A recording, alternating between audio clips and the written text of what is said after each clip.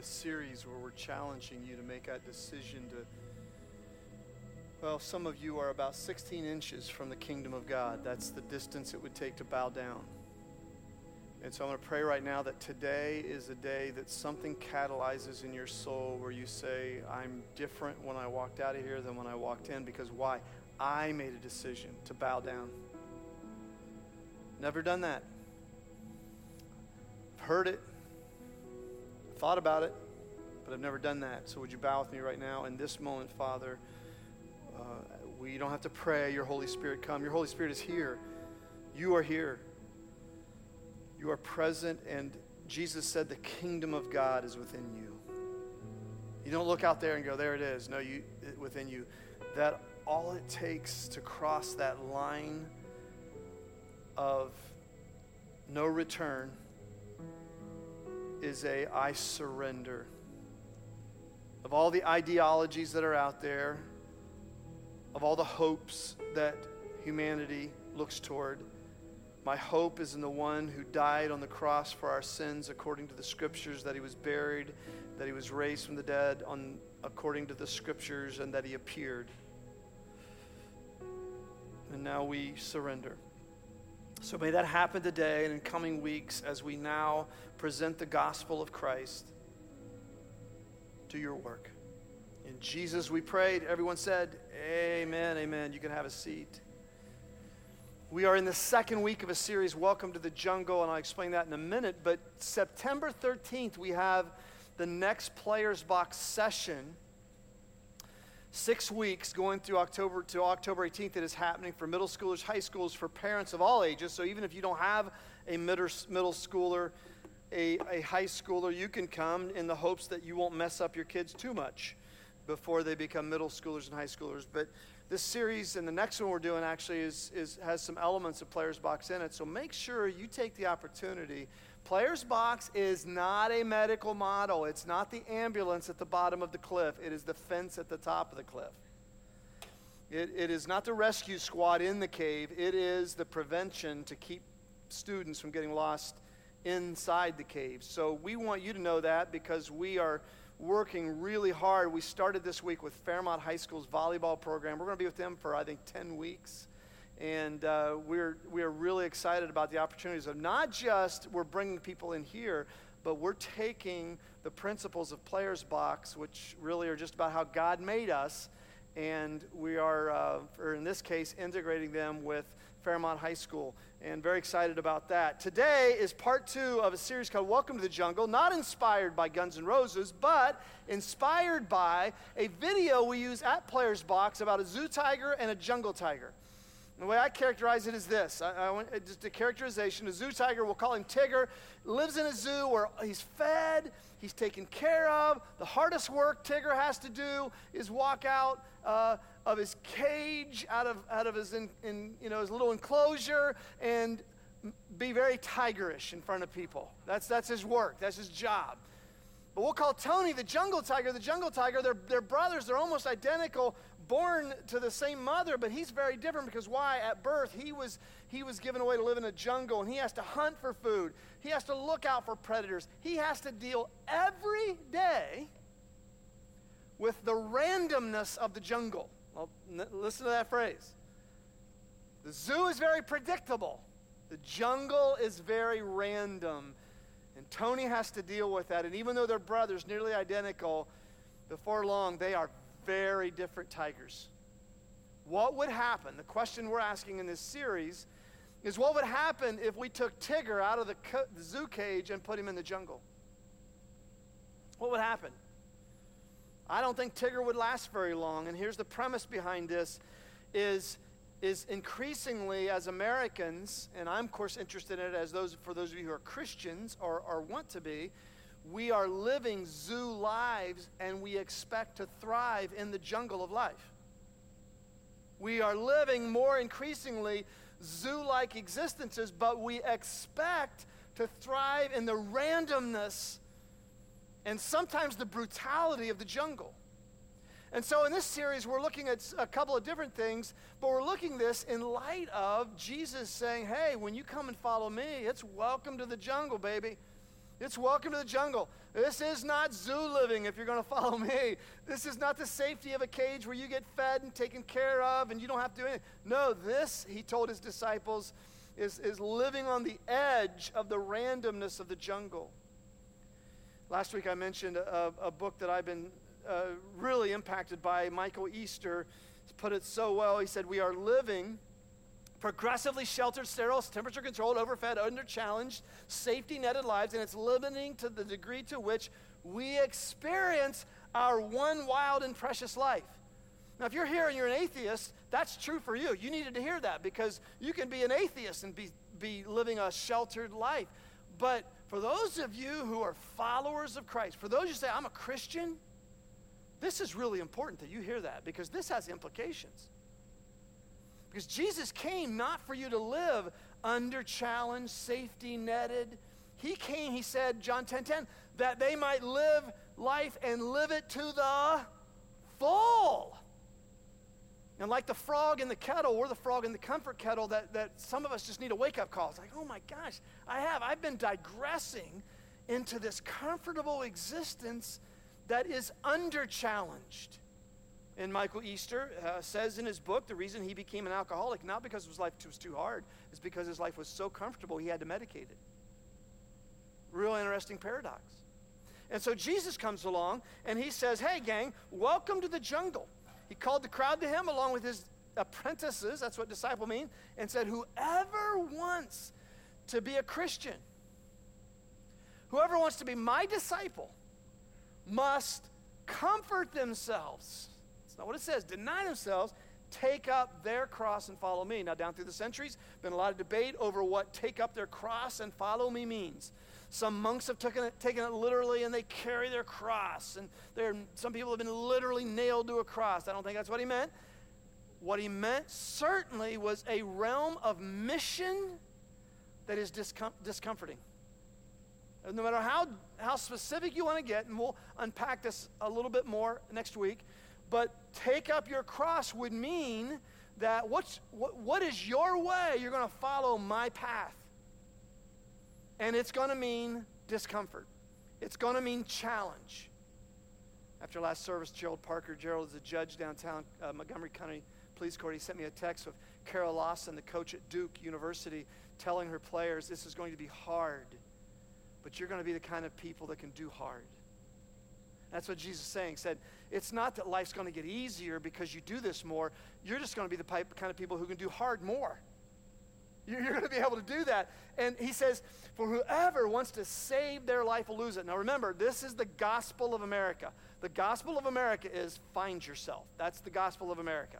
I just got to find myself. Isn't it interesting how nobody ever finds themselves in Cleveland? They're like, I got to go to Cleveland. It's always the Bahamas. It's always some Caribbean experience. I got to go find myself. But whoever wants to save their life will lose it. But whoever loses their life for me and for the gospel will save it. Now, that was literally true of some of them. Some of them would become martyrs. And right now, they are our cloud of witnesses going, come on, girl, listen to this. Come on, guy, listen to this. Because trust me, I've been sitting here watching this for 2,000 years going, yeah. But it's also true within this life, not just after this life, but within this life, that it brings your life into such a mission focus that every day is bursting with meaning. That's the amazing thing about following Christ is life becomes this amazing, amazing adventure. What is he going to do now? And so he says to come and follow me. This is not I'm going to give you a pitch, I'll make your life easier. No, he'll make your life simpler. My yoke is easy and my burden is light. He said that. He said my system of teaching is not complicated. But he said, there's a cross involved. There's a decision involved. What do you want? What do you want? And as Christ followers, we have to gradually grow into getting comfortable being uncomfortable as our way to live for Christ and with Christ. Now, if you had been living as a tiger in a zoo all your life, we could not throw you into the jungle and overnight you all of a sudden start living like a jungle tiger. What would we have to do? We'd have to gradually train you in that. If you want to become a marathon runner, you don't just go out and try to run a marathon because a marathon's not about trying, it's about training. And so is life. And following Jesus isn't about trying hard to be a Christian. I'm trying really hard here, Jesus. It's about training every day. And the way you train every day is you intentionally choose discomfort with some things. That's how you train. It's amazing. It's not complicated. It's not like all of a sudden you got to start running 26.2 miles for Jesus. It is simply every day I train with intentionally focused discomfort. And I'll show you what here in a few minutes. Dr. Mark Elliott is a Harvard-trained physician who owns a company called P3. He does performance evaluation, especially on professional athletes. He says, in modern society, it is now possible to survive without being challenged at all. You still have plenty of food, you still have a comfortable home, a good job to show up to, and some people who love you. And that seems like an okay life, right? Real quick, by the way, churches are notorious for being places where, hey, don't get in my stuff. Don't challenge me too much. And have you ever heard about churches where people get upset because someone sat in their pew? You ever heard of that? And Jesus sheds tears in heaven when that happens. Oh my gosh, this is what my movement has become. I mentioned this last week, but years ago we asked people, some of you who are really comfortable going to church on Sunday, start going on Saturday, because we don't have room to bring people who are wanting to come to Christ. That was 24 years ago. And then a couple years ago, Saturday night just for years had just been going down, down, down. And then we stopped doing it. Like a lot of churches have stopped doing it because Americans don't go to church anymore, really, on Sunday, let alone Saturday. And how many people, you're going to make me go to church on Sunday? And they left our church to go to another church that has church on Sunday. But anyhow,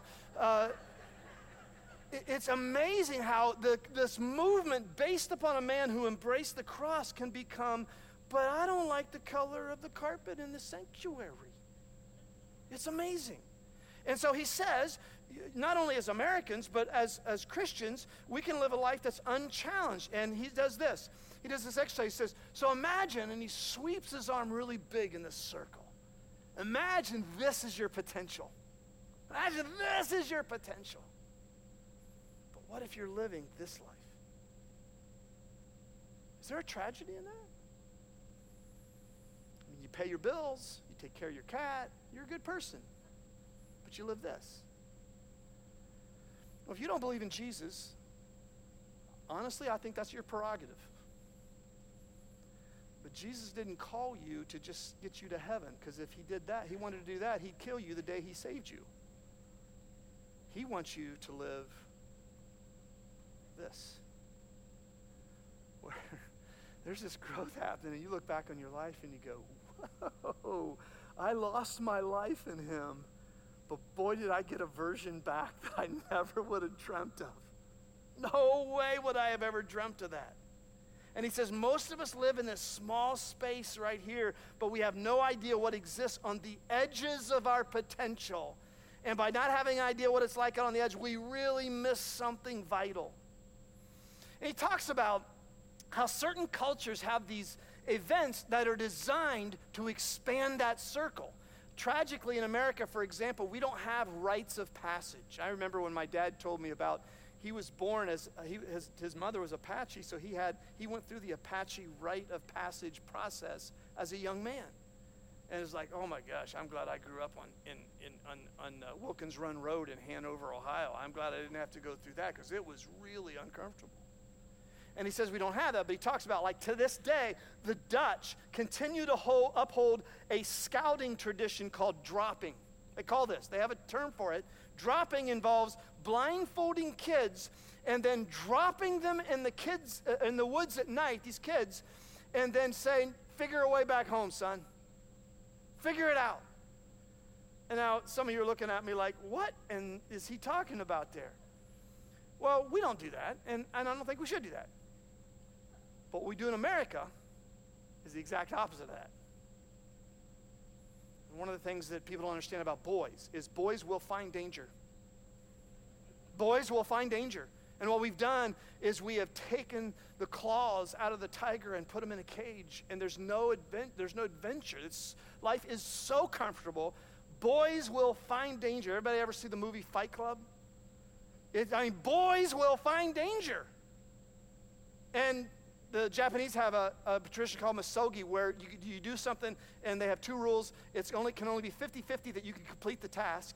And the second rule is you can't be killed. Those are the only two rules. And they do this. Why? To say, you got to grow beyond your little circle, son. This life can't be about the approach that we take as Americans, and that is we're going to make things as easy as possible so that they find themselves. And one of the interesting, I mentioned this a few weeks ago, some of you heard me say this, there are 3 dates, if you're a parent, there are 3 dates in the last 30 plus years that have affected you, whether you wanted it to or not. First date that I'll mention is June 29th, 2007. Anybody know what happened on that date? The iPhone was released. Your life was changed forever when that happened. And a parenting process underwent incredible alterations on June 29, 2007, because this thing now dominates our lives. One guy said, he goes, I now know how I'm going to die. One of my kids is going to unplug my life support so they can charge their phone. That's how I'm going out. I just know it. Now, it's going to happen. The second date, April 13th, 1997. Anybody know what happened on that date? Little guy who at one time was 3 years old and appeared on the Mike Douglas show swinging a golf club won the Masters. And every parent, especially dads, realize that if I just teach and coach my kid like Earl Woods taught Tiger Woods, I will raise another tiger. There was even a book called How to Raise a Tiger. And on that day, I mean, parenting and youth sports went from transformational to transactional. It's never been the same since. It changed dramatically on that day. But here's the day. Here's the day that changed so much in this country, but it really changed parenting. May the 4th, 1990. I bet you don't know what happened that day. Nobody remembers what happened that day. There was a news release that came out about how many kids in America were being abducted from their front yard.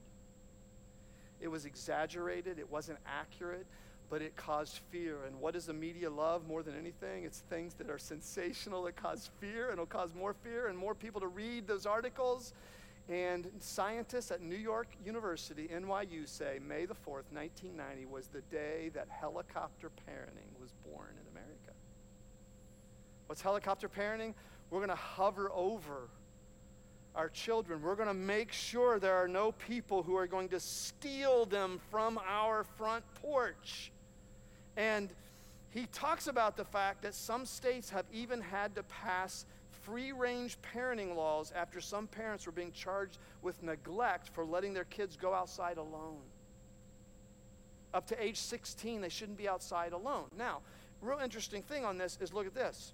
We went from helicopter parenting to snowplow parenting. Helicopter parenting was hovering. Snowplow parenting and lawnmower parenting was just, we're going to pave the way for Jimmy. That's why teachers today say, nobody is for the teacher anymore. Why? Because you're the bad person creating obstacles for my kid.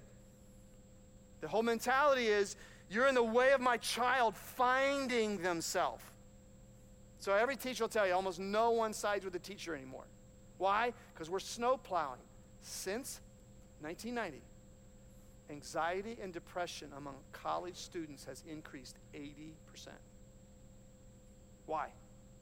If you raise a tiger in the zoo, they aren't ready for the jungle. They're not ready for the jungle.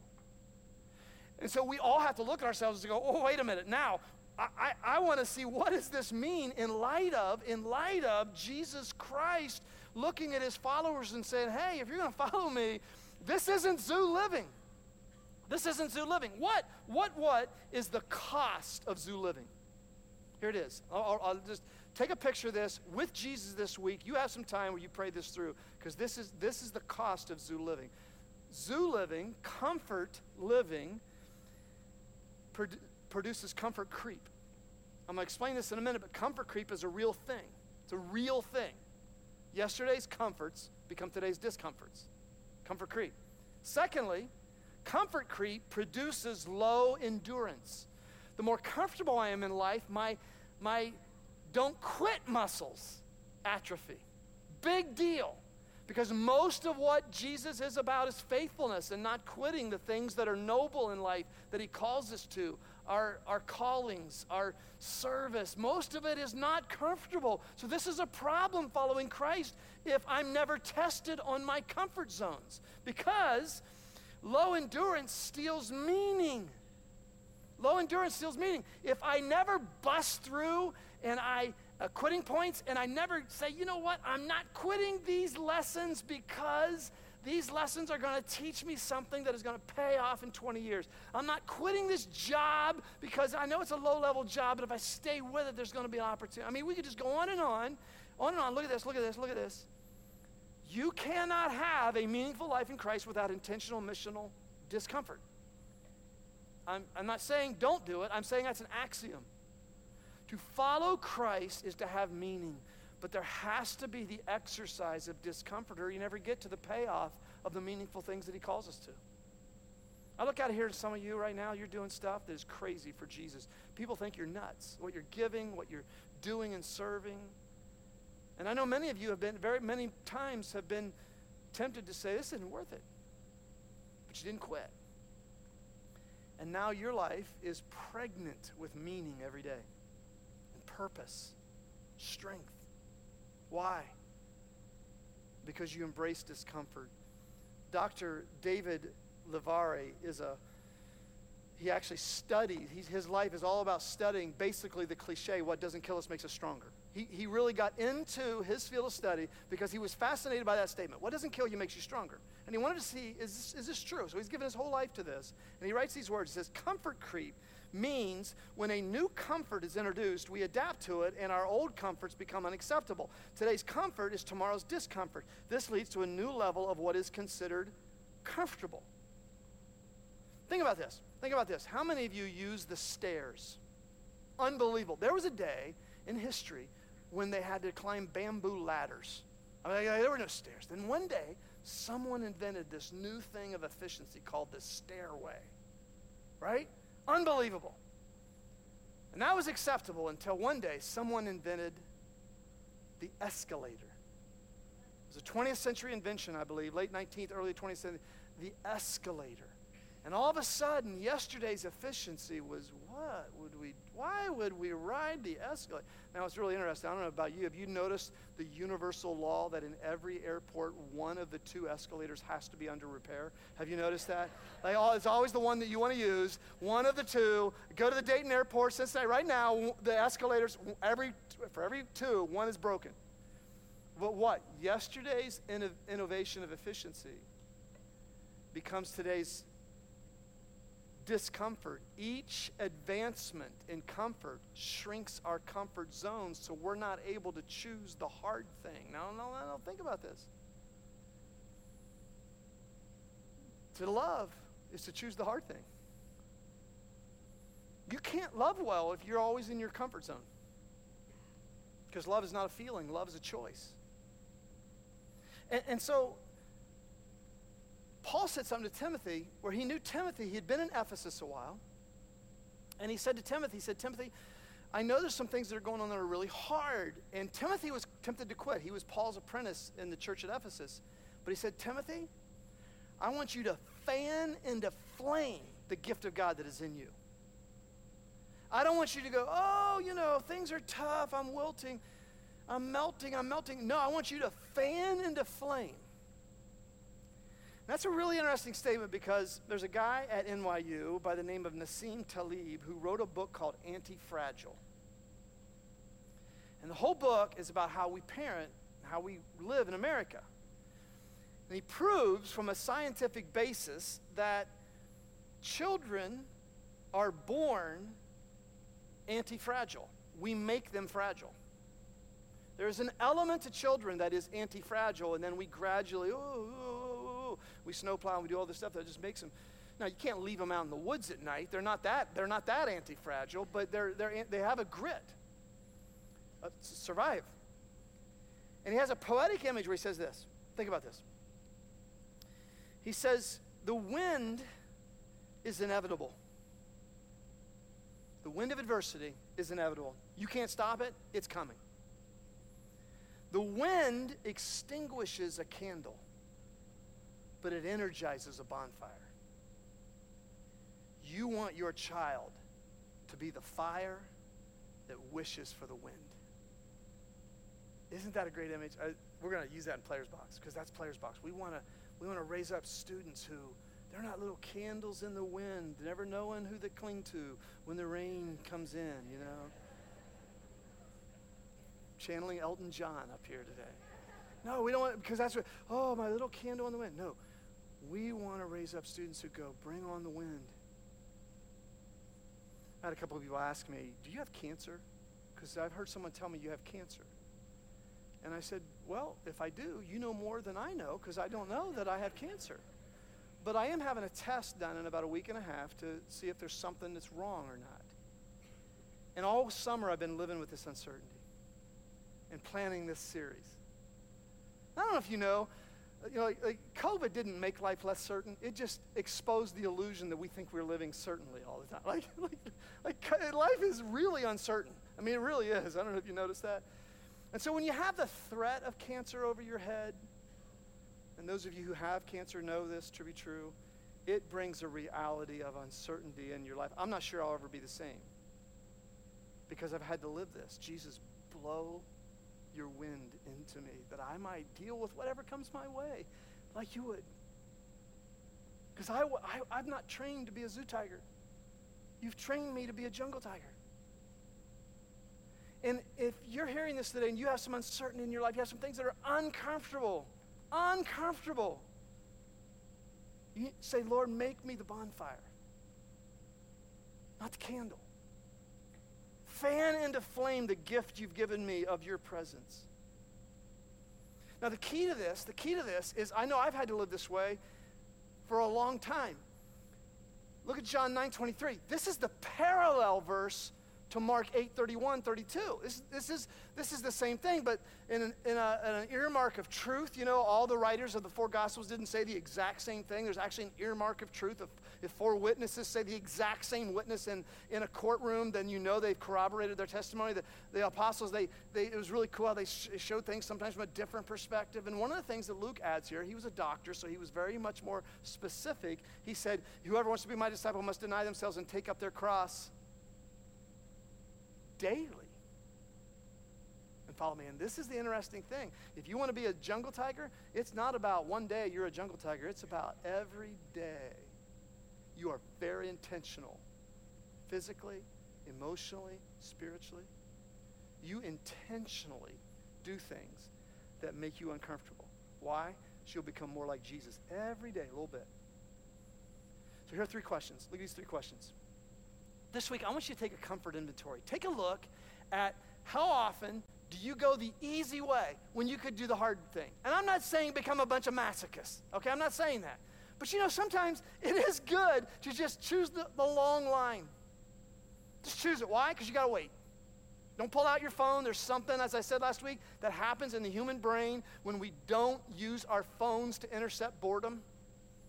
There's something that happens in tenacity, in patience. So do that. Like do some things, and look at when you could have chosen a tougher way, a harder way, physically, emotionally, relationally, and then say, Christ, I want to know you more deeply. I want to be more like you. I'm going to write that down. And maybe there's some things you can say, I'm going to do this week. I'm going to do this week just to stretch my comfort zones. Number 2, what actions am I going to take to create intentional discomfort and intercept comfort creep? So this one is really important. I always do this. When you're physically, if you say I walk a mile a day, great. That's your comfort. Walk a mile and a tenth every day this week. Do something, because you know what? I had a calf injury in the spring, and a really bad calf injury. It knocked me down for about 2 months being able to do anything. So when I started running again, oh my gosh. It was hard to run a couple miles. And now I'm up to running a lot more miles, and it hasn't gotten easier to run. I've gotten tougher. I've gotten more in shape. Why? Because I'm pushing myself. I'm carrying stuff. Why? You can run 5 miles today, and it's a discomforting thing, or you can walk 5 miles today, and it's a discomforting thing. But if you keep doing that in 2 months, it's not going to be a discomforting thing because your body's going to grow. It's going to increase. It's going to stretch out of its comfort zone. What are you going to do? What are you going to do emotionally? Here's the amazing thing about following Christ is many of us are Christ followers, but yet we're very comfortable in our anger and our bitterness. We're very comfortable. We haven't done the work of saying, you know what, this isn't right. I know I'm comfortable being an angry person who carries anger around like a squirt gun. And I just kind of squirt it, you know. It's like a convenient weapon I have, you know, sarcasm under the table. And would you say, you know what, I'm not going to do that anymore. I'm going to do the hard work. I'm going to get with Southbrook's pastoral team. I'm going to see a Christian counselor. I'm going to do the hard, discomforting work of why I am so angry all the time. Why, depression is anger trying to come out.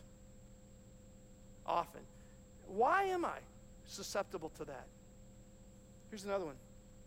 Relationally.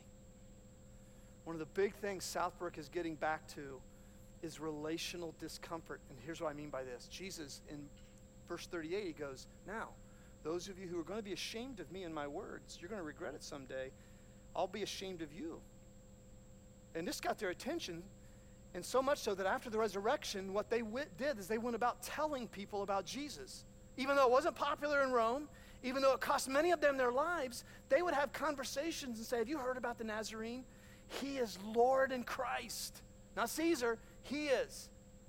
And they would have these conversations about people, and it led Jewish people to Christ. Led some of the Sanhedrin, the Jewish ruling council, to Christ. People were coming to Christ. Why? Because the early Christians went really discomforting and really vulnerable in relationship and said, I'm going to talk to you about this Jesus that has given me hope. He's given me cleansing. He's given me purpose. He's given me strength. Let me tell you about it. And, one of the images Jesus had was, he said there was a shepherd who had 99 sheep that he left to do what? What did he do? To go find the one. In that day, a flock of 30 was a big flock. He says there's this big flock, and the shepherd noticed one person. Who's one person? Pray about this. Who's one person in relationship with you that you can say, would you mind if I talk to you about the hope and the strength and the cleansing and the life that I found in Christ? I would love for you to come to church with me sometime. I would love for you to know the Christ that I know. Have you done that? It's uncomfortable. I'm a preacher. It's uncomfortable for me. But it's a great adventure. You don't have to have it all together. It's one beggar telling another beggar where they found bread. Would you be willing to do that? Some of you, last one, some of you have not done the uncomfortable thing of baptism. The word baptism means immersion. It means to dip. It was actually used in the clothing industry to dye clothing. Have you done that? I know some of you were sprinkled when you were kids, but you don't remember that, do you? No, but you've never made that decision publicly. In a couple of weeks, we're going to offer that to you as an opportunity to claim Christ in your life, to live saying, I'm going to take up my mission. I'm going to take up my journey with Christ. I'm going to live for him. He's going to live through me. He's going to use me in ways I never could have believed, and he's going to take the circle that I'm living in right now, and he's going to expand that circle. So that one day I can say, I no longer live, but Christ lives in me. And you've not done that, and we're going to offer that today. Today is the beginning of Big Splash. It began right now, where we're going to have some pastors up here. I'm going to pray, and if you say, I need to do this, I need to step out of my comfort zone. Jesus walked 70 miles to get baptized. Do you know that? I counted it. It's about 70 steps from here to where we'll be doing the baptisms. Can you do that? Can you do that? Can you walk up here today because you know it's uncomfortable? People might see you. And say, today's the day. I'm not waffling on this anymore. Today's the day where I say, I lose myself in you, Jesus. I don't have it all figured out. I don't know all the answers, but I know that in you, I know what God's like. And that he loves me. And that he's drafted me to be on his team. And you got to answer the call. So right now, Leah and Kathy and Frank and Jerry are going to be up here, and they're going to be ready to receive you. If you're almost ready to do it, that's ready. Say, Jesus Christ is my Lord. Would you bow with me right now as we do that and we pray for those of you who are now going to enter into this journey, Big Splash. Father, we pray right now that you would prod and say to her, he's talking to you. I'm speaking to you. To say to him, you're the one. You think you got to have it all together. You think you got to get your act cleaned up before you come to me. No, you got to surrender. All I did was bow down. All I did was worship. And like Thomas, he didn't have it all figured out, but he fell on his knees and he said, my Lord and my God. And his life was never the same. And he's a part of that great cloud of witnesses right now who's saying, you go, girl. You go, guy. You do that. You surrender, because I'm telling you, you won't regret it. You don't be ashamed of the gospel. It is the power of God for the salvation of everyone who believes. And that today is your day. And that big splash, the ripple effects of big splash really start today. So Jesus, thank you for giving us a life that is, in the words of the Hebrew writer, the indestructible life. That does hard things because of love. In Jesus' name, in Jesus' character, for Jesus' sake we prayed. And everybody said, amen. See you next week.